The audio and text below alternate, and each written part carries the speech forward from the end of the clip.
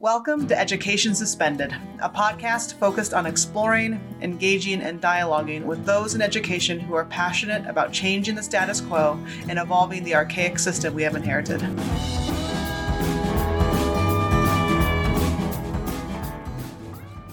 Education Suspended is a production of Intricate Roots Educational Consulting Services.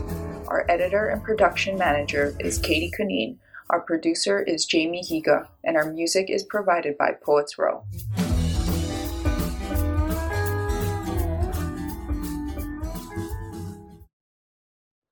Hello, everybody. Welcome to episode number 28 of Education Suspended. And believe it or not, this is our final episode of season 1. Can't believe we got it this far. We have had over 7,000 listens going into this final episode. So thank you all for joining us on all of these episodes, for sharing it. And we continue to ask that you do that as we move into season 2. Today in our final episode, we sit down and have an amazing conversation with Karenesia Connor. Karenesia is a PhD curriculum and instruction candidate. That's right, everybody. She passed her comprehensive exam since the last time we talked to her. So shout out to you, Karenesia. She specializes in urban education and policy reform cognate at Baylor University. This conversation could have lasted forever. We did not keep talking for 8 hours, but we really wanted to. We connect with Karenesia about, well, essentially we jump into this notion of urban education. What does it mean? What are we actually trying to say there? She makes a really powerful statement about the psychological violence our students experience when we don't recognize their diversity and what they bring into our classrooms. And that really resonated with me. She also talks about how we should start becoming uncomfortable and acknowledge we are all on a learning curve and that it's okay to be uncomfortable. There's just so many things that I connected with. It was interesting re-listening to this and editing it. I always love that experience, but I was taking notes as I was doing it with this interview. Y'all, thank you so much for listening to our last episode of the season. Season 2 will start after this. And Karenesia, we can't thank you enough for taking us out on a high note. All right, everybody. Take care and enjoy Education Suspended with Karenesia Connor.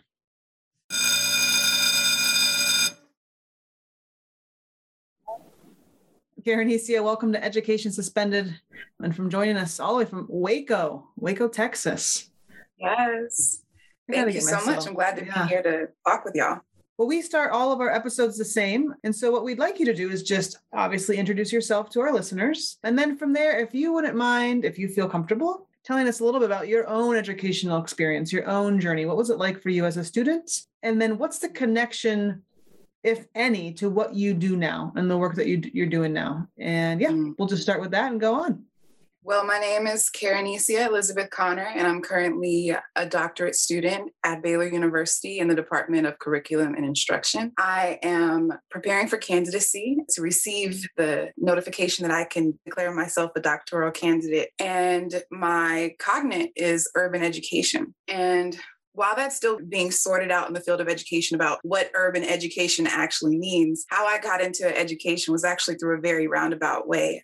So I grew up, I'm a military brat, barely, because we came from Germany when I was about 2 years old. And my dad came down with colon cancer in 97. So we ended up being stationed here in Killeen at Fort Hood, and then my dad retiring and us staying there. And so being in a military town, the population was so diverse. You know, we have Cuban grocery stores, Filipino grocery stores, and so many different races come here because of the nature of this being a military town. And so that was how my schooling was comprised too, of so many different folks and people.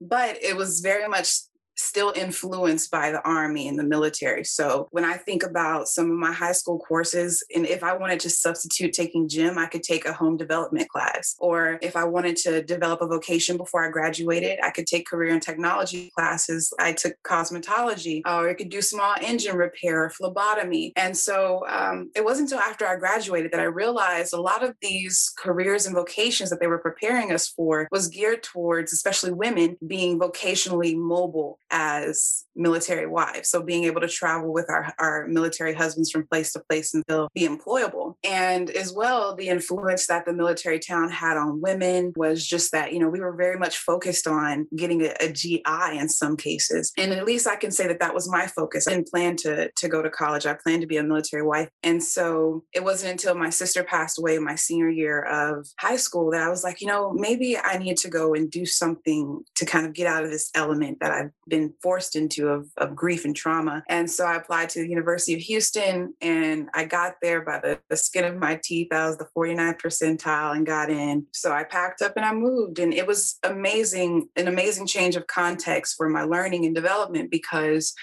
as a Black woman, being in such a diverse crowd of people, I never really got to learn what it meant for me to be a Black woman serving in African-American communities and serving women and men and children like myself. And so the university being in Third Ward of Houston, Texas, a historically Black community that helped the desegregation of Houston, it really allowed me to figure out who am I in the scope of being a Black woman and how I plan to serve my community and those that we are serving. But I was political science and Spanish was my minor. And so I did internships as a congressional aide for a congressman there in Houston. I also worked with City Hall. And it wasn't until my senior year that I started working with children for a research project that I realized that that's where the change occurred a little bit faster and more significant for me. And so I had to make this pivot of going from political science into a purely education focus. So I got into the University of Texas at Austin, the UT Urban Teachers Program, focusing again upon this idea of urban. And I want us to discuss that a little bit later about what we really mean when we say urban. However, that program was very awesome for now taking the perspectives that I learned socially as a Black woman into a very pointed educational sphere. And so that's where my love for teaching and education really became a formalized educational pursuit. And I taught for 2 years in Manor ISD, a year in China at an American school. And then when I came back, I started working for my PhD at Baylor University. So a long story, but that's my journey through education, of my own education. So that's a beautiful story. I mean, we could jump into all of those experiences and we'd be here all day. We can't not ask a little bit about China and that experience. Yeah, I had always wanted to travel abroad, and I never imagined that it would be China. To be honest, China offered the best contract that would support me financially and give me some great experience. I was working at an American school, and so most of my students were Korean because the town that I lived in, Yantai, in the province of Shandong, it was very much a town of industry. And so it brought people from all over the world in, but specifically from Korea. And so at this school, most of the population was Korean, and we did have a small population of Chinese students that attended. And I got to teach history. So that was amazing. And the reason why I chose China is because I didn't have to go out of my wheelhouse and teach English, but I got to stick to teaching social studies. Just for our listeners that might not know, and I don't know if you even know that you and Steve have a commonality here. Steve has his master's in curriculum and instruction. What is that degree? What does that mean? You're going to have a degree or doctorate in curriculum and instruction. How I like to explain it is I think that everyone has a vantage point and a way that they see the world. And so that also trickles down into how we teach, how we determine what we're teaching, which is curriculum, and then the how we're teaching, which is the instruction portion. And so curriculum instruction is just putting those two together, thinking about how am I as an individual going to bring together what I find important is to teach, or what I am instructed to teach, with how I believe teaching should be conducted in the classroom with students. There's so many things I want to ask about. Maybe first, I know we definitely want to talk about your emphasis on decolonizing curriculum. As long as we got curriculum on our minds, I think it's incredibly important, although I would like it better defined even for me, because people feel really threatened by those sorts of words in some places. And I know you are in a state where that has been a controversial thing very recently in the news. Yes. And yes, decolonization can be a very scary word. And it really just depends on how we're using it. From what I understand and my philosophy of teaching, decolonizing means that we have to, as a nation, step away from these ideals that there is a specific way that people understand family, that they do life, and that they experience life, and that we consider these ideas that it's a homogeneous idea that everyone's supposed to experience it alike and does experience it alike. And so decolonizing specifically in curriculum is understanding that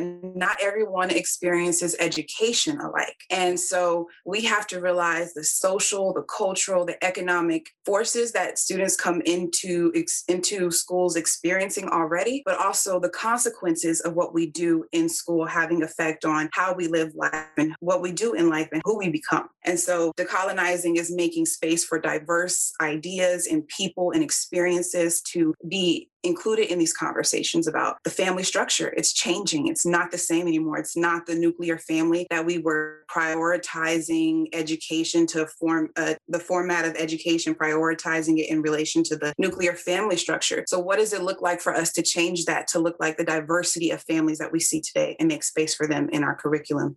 One of the things that really kind of drew me to you and wanting to have you on this podcast and connect is even going deeper than that. In this course, it sounds like that you teach at Baylor, right? This connection of social issues. The description that really hit home was that you don't just kind of teach this content to future educators. You go a step further and you begin to develop a sense of appreciation within these teachers of the why. Why is that so important to celebrate the differences and their educational experiences and to have a deeper understanding that they're bringing a wealth of knowledge. These kids are bringing their own stories and their own knowledge into the classroom. So can you talk about that? Can you talk about how do you address that with teachers? Yeah, for sure. And it kind of goes back to that notion of decolonizing, this idea that there's a psychological violence that students are experiencing at schools when we are not recognizing that America's diversity has changed greatly. You know, yes, we used to be a heteronormative society of majority white folks, but we are moving towards a more diverse society. And so some scholars say that we are actually in a culture war. So this culture war is what I think it was inevitable that it should happen as America's diversity continued to grow. Then we would have to shift the way that we have organized our systems, organized our economy, and organized our education sphere. And so our teachers need to be aware of how does race, how does social class, sexuality,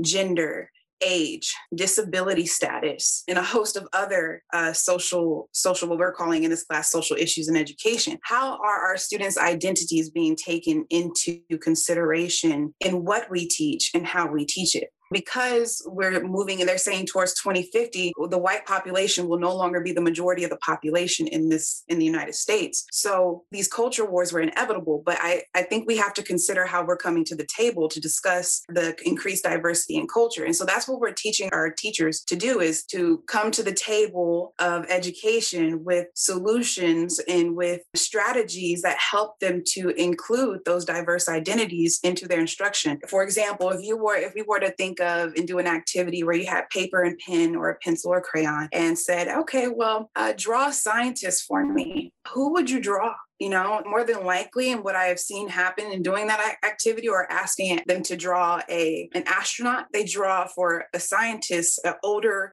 white guy.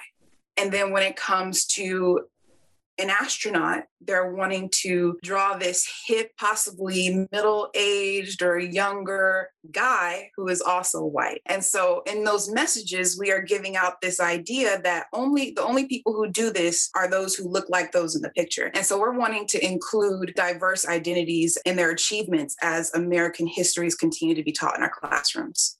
What's it like for these teachers in training before they get out into classrooms? What's their response to this activity? What's their response to uncovering all of this with you? It's a cognitive dissonance. It's like a diversion from what they have come to know and accept as truth, and realizing that they have come to know and accept this as truth. So it's one thing to accept the truth and live in it, but another thing to realize that it is problematic and that you didn't know that you had accepted this thought and belief. So that is the entry point that we try and recognize that there are things as teachers that we may say and do that are unintentionally harming students. And we want to be aware through cross-cultural communication, through strategies, through inclusion, that we can prevent adding onto that violence that students may feel. And when I speak about violence, I think about the psychological violence. And so when we're talking about the achievement gap gap and opportunity gaps. It's almost always talked about in the terms of race, saying that white students are outperforming their BIPOC peers. What we're not considering is that what are our students coming to classroom having to battle with before they get there that make learning not the first priority in their lives? Because schools are becoming these places where we're integrating social services even more, it's important that our teachers and our administrators are starting to follow that reform in policy with the reform in ideology. Yeah, I would imagine your Jamie's clapping. I would imagine without maybe even recognizing how helpful it was going to be, but the first focus of your career as a young professional, which was more of that social component, that policy, that really connects with kind of the work that you're doing now. For sure. And that's where I'm headed. I was kind of unhappy with my experience in politics. Not that it was the people that I worked with, because I worked with extraordinary people, but it was just, again, the rate and pace in which change happened and what you needed to do to make that happen. And so I felt that getting more foot soldiers in the grassroots movement through students, through education was the way to go. And that's what we have to realize that we're doing, is we are creating a movement towards the future in education. And so I'm wanting to move towards school reform policy and thinking about what's happening at our highest political spectrums are littering down and filtering into how we are making decisions in education. And until we recognize that, we're going to continue perpetuating this cycle of harm, psychological harm that happens when we are not considering how we are bringing diverse identities to the table and giving them room to use their voice.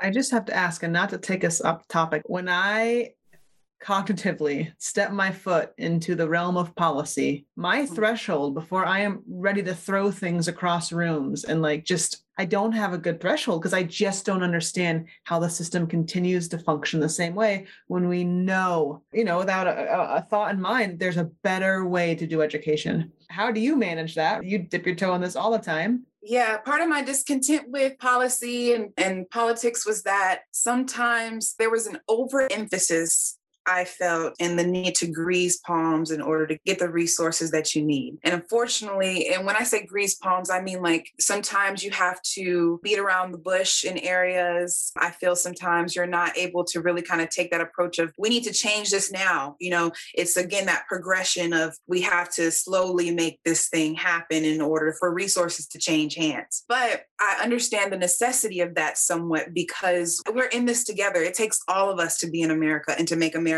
as great as it is. All of the diversity, all of the problems and trauma that we have had in the past, we have to deal with that today. And we have to learn how to deal with each other in a way that says, either you're going to make space and room at this table, or I'm going to take space and take room at this table. And so sometimes the taking the space in the room can be a little hard to navigate, which sometimes that is my approach. I'm going to take space. And the greasing hands is I have to request for those to make space. I still have the same points of contention with policy, but I can't ignore it, and I can't ignore its necessity in making the changes that need to happen. Just a couple of observations, but as I'm listening to Karenesia, I am that old white man, and I taught for a lot of years, and honestly, I cared about exactly what you're talking about, but sometimes we don't know how to care. And so then we become almost too careful, almost fakey careful, and still a little bit stilted in our own teaching approach, because we think, oh, now what am I doing wrong? You know what I mean? How do you help bridge that? I understand change is incremental and hard, and I'm with you on all of that. How do you, grease the rails a little bit to make someone of my age a little bit more comfortable with change? Because change absolutely needs to happen. How do we do it in a way that we're not faking it or just trying to please you or anyone else?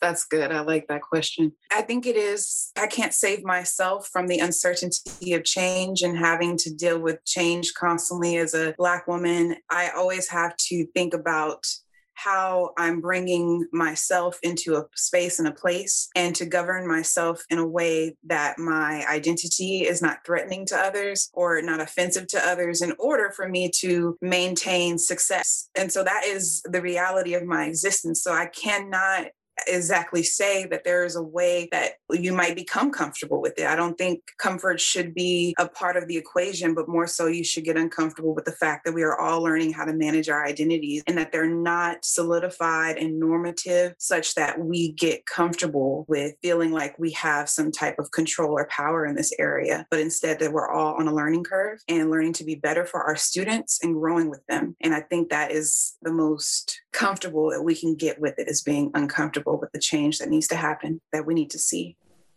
I love that. Be comfortable with being uncomfortable. Yeah. Welcome to my world. Welcome to, how I have to negotiate my identity in a space and think about like, well, am I going to, if I say it how I really am wanting to say it, which is in a professional tone, in a professional manner that is direct and assertive, that unfortunately is not always a pleasing way to receive things from those who may have unintended or subconscious bias about how a Black woman should present herself in a space or place. And that's the psychological violence that I'm speaking that our students are coming to school with. They're having to think about how they're navigating their experiences of people perceiving them because of their skin color, that they are associated with ideas of violence or poverty or lack of desire for education. And then if we're thinking about just like social economic issues, of thinking about what's more important than education, feeding my family, making sure my family's supported, making sure that everyone's needs are taken care of, making sure that I make it to school alive, I make it home alive, making sure that I have dignity and self-respect as a person that I honor and enjoy being. That is the constant navigation and negotiation in our minds, in some of our minds, I won't say everybody, that we're thinking of when we're coming into spaces, especially in places where we're not the majority and don't look like us, but it happens everywhere. Queer students are coming up for me. And even a subgroup, and we won't even jump into this, but even our neurodiverse students, their experience in the classroom. What we're doing in social issues and education courses, we're actually giving our students a practical opportunity. We are now going out into the field and finding not only school contexts where we can observe how these identities are being shaped by curriculum instruction and school culture, but also venturing out into the community and finding community organizations that are working with these populations, interviewing them, observing the methods, being on the ground, working with these students, practicing our pedagogical skills and teaching and instruction so that we can not only grow better as teachers, but become better in understanding our students as teachers. So we're giving them that opportunity to go out into the field and observe and practice and really notate how these students require specific care and have needs that we have to be aware of. And we need as well to be aware of our positionality as teachers. I, as a Black cisgendered woman, I am going to experience life a whole lot different than a Black non-gender conforming woman or non-gender conforming person. And so we have to give them that experience. And that's what we're working on. And that's I think what is providing us inquiry into a first look of how am I experiencing myself and how will I, as a teacher, how will my identity confront or interact with my students and theirs with mine? I absolutely love that activity. What are your students finding? What are these teachers seeing? For example, I had one student do a project. She's like, well, I'm a white woman, I'm cisgender, and I'm Christian. And that's 3 identities that are very important to me that are going to really influence my curriculum instruction as a teacher. And I have strong convictions about LGBTQIA folks. And so how do I plan to get rid of some of the biases that I believe or hold about how people should live their lives? What she found was that in this area, I really have no place to govern their lives or govern who they should become, but I should be nurturing who they are and who they want to become and helping them to be their best selves and allow them to help me to become my best self as a teacher. Finding ways to include them in instruction and include them in what we're seeing evolve in the story of America through English, through social studies, through science, and through, I'm forgetting a subject, math. I'm going to make a slight pivot, but I think it's a connection that I feel would be really worth talking about. All this conversation seems to me to lead to possibly your belief in project-based learning as a more equitable, more inquiry-like existence for students. I think respecting students of many different backgrounds. I think we'd like to know more about that.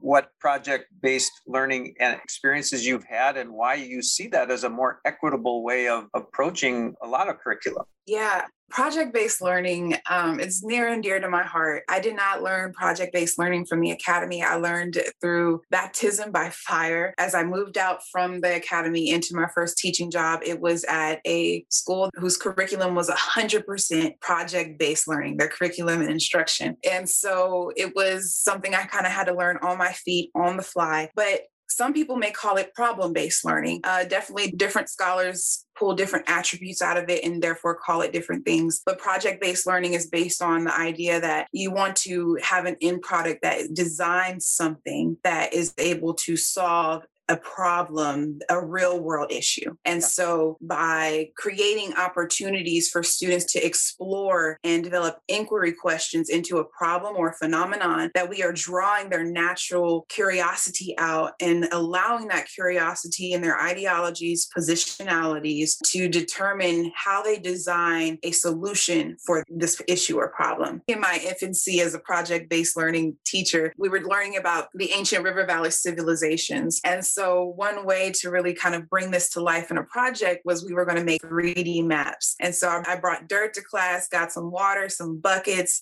cardboard, and they had to actually outline the map, do the political boundaries, and also then take that dirt and create the landform and recreate what it actually looked like topographically, and then place flags where things were. And so it just allows students to learn different methods of completing assignments, doing it in a way that really kind of gets back to this Ubuntu element of play and really just allows their creative characteristics to come out in a way that's very diverse. Part of it is presenting these projects that they do and doing it formally for oral communication grade, and then doing a written portion for a written communication grade. How did you include knowledge and thinking into your creativity that you put into this project? Part of that was also dressing professionally to present these things or developing a style of dress that represents what you're talking about. So I had a student who forgot to come dressed in his professional attire. So he went to this bathroom and he wrapped himself in toilet paper and came back as an Egyptian mummy. And as a teacher, I couldn't hate on him. I was here for it. I loved it. Like, that's great thinking. That's thinking on your feet. You get credit from me, my friend. There's this like a full circle. The strategies that you as a professor and an instructor of teachers are using with those adults, you're having the teachers do the same thing with their kids, right? So in so many ways, you're modeling of like this really dynamic learning environment from a cultural perspective, right? I'm modeling that, but also showing them, diverse scholars and diverse ways that people are thinking about how they're serving LGBTQIA students, how they're serving students with diverse neurocognitive needs, how they're serving students of different religions or different language abilities. And so it's important that I let them know that I have a specific ideology and bias towards what I believe to be a solvent towards these issues in education. And it's very important for themselves that they identify their positions and develop and attach to something that brings that out in a very unique and strong way, such that you are performing at as a high quality teacher. And I'm even using it as I'm teaching my peers, for example. And I think it's a great way for us to have difficult conversations without getting our egos involved. Last week in one of my classes where I'm a student, there was a heated discussion taking place between some other students. And so this week when I'm facilitating the lesson, I definitely expect for there to be more heated conversations. And I don't have a problem with heated conversations. I love them. I think sometimes conflict can be constructive to us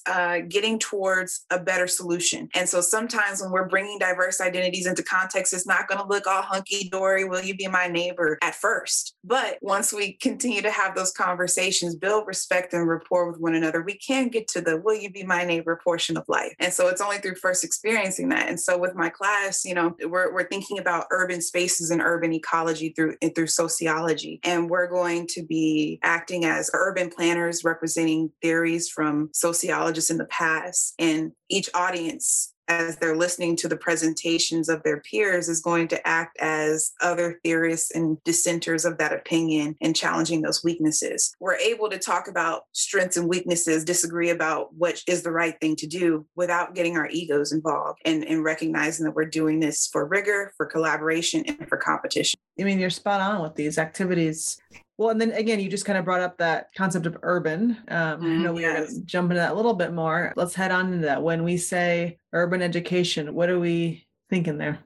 The field is still deciding upon what it means because so many people are writing and say different things. But usually urban is a term that we're using to talk about race. And we use urban because we don't want to seem as if we're talking about race. And so the other way that urban is used is we use it to describe a spatial boundary with a population and determining the density of that population. And so when we're talking about urban, and at least in the field of sociology too, we're talking about how identities and diverse people are organized within a certain geographical boundary. And the more urban a space is, the more diverse it is.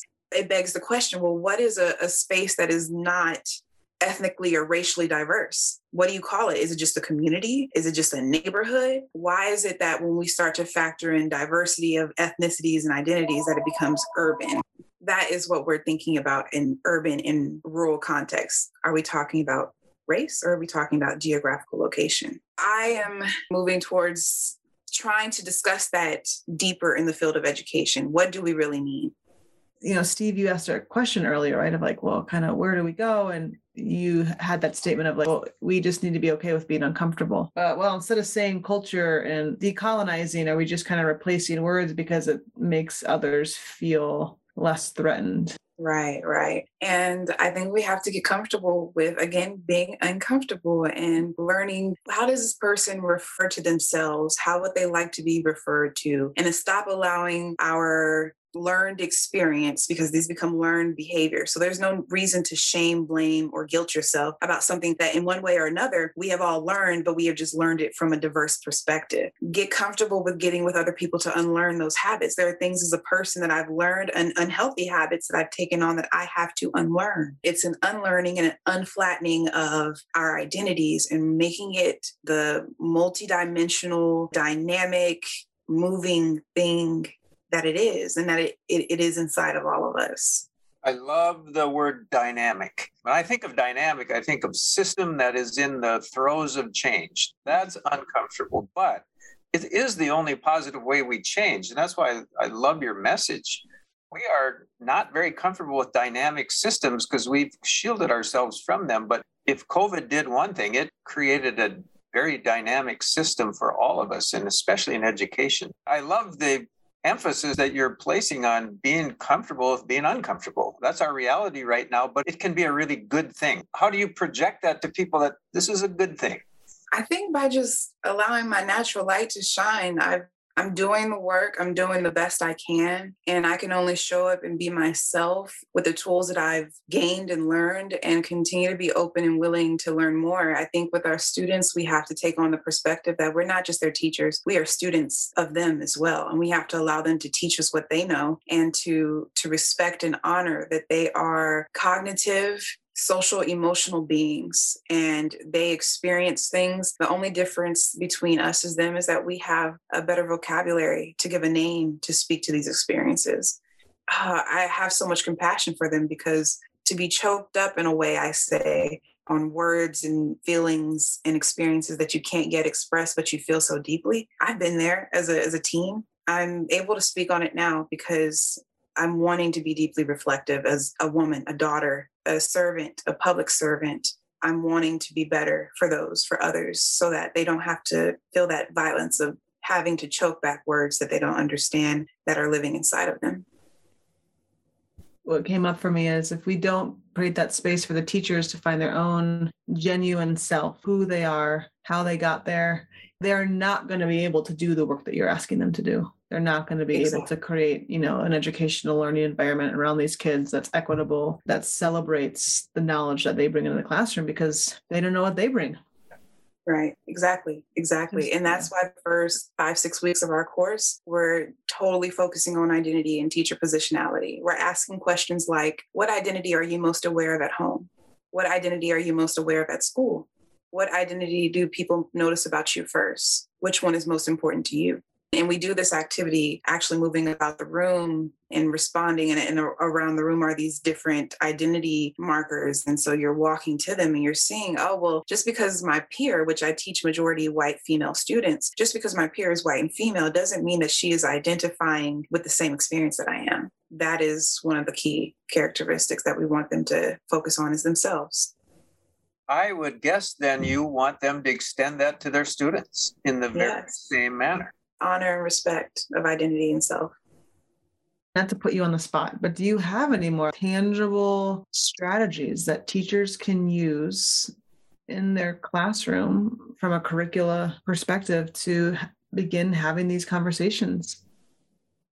I think something influential with our students that we do is a language map, is thinking about all of these different places that we go, to the grocery store, to church, to the spa, to the DMV, to all these different places that we visit in our daily lives. Thinking about the language that you're having to speak there at school, at home. How do the languages that you speak there diverge from each other? Do you have to kind of code switch and change? And think about how you're unaware of that. But think about our students who are bilingual, who are coming into the classroom, who are needing more institutional and instructional supports to get them to that smooth code switching place. Think about how uncomfortable it might make them feel or make you feel if you, for the first time as a 16, 17-year-old, had to go to the DMV by yourself and get your driver's license. The trepidation, the fear, the nervousness that you feel because you don't really know what to expect or how to communicate and advocate for yourself in that space. So we're teaching them to understand the feeling of what happens when you don't include that diversity of experience. How does it feel for you? I love it. Which isn't always a great thing because you may not always feel things as deeply as you should. You know, it all depends on the openness of heart and mind that you come in with. All right, Karanisia just triggered me badly with the DMV. I just want to say it, you guys. You lost me at DMV. No, I'm just laughing because actually doing anything at the DMV seems to be hard. But no, I appreciate all the experiences you just had us relate to and the whole idea of code switching, which we all do or have to do or learn to do. That's really practical stuff. Some of us more than others. Yeah, exactly. There's so many more places I want to go, but we cannot be here until dinner time. So first off, congrats on you're almost there. Doctor in the house. You are so close. We need to stay in touch and celebrate when you do. I'm glad that our paths crossed. I'm glad that Talitha Coom and that advisory board has a resource like you. That's awesome. And I can't thank you enough for coming on Education Suspended. This was awesome. This was a really, really good conversation. And I 100% appreciate your time and the work that you're doing. Thank you. I appreciate that you guys are having these conversations and inviting those like myself to talk more about this. Thanks.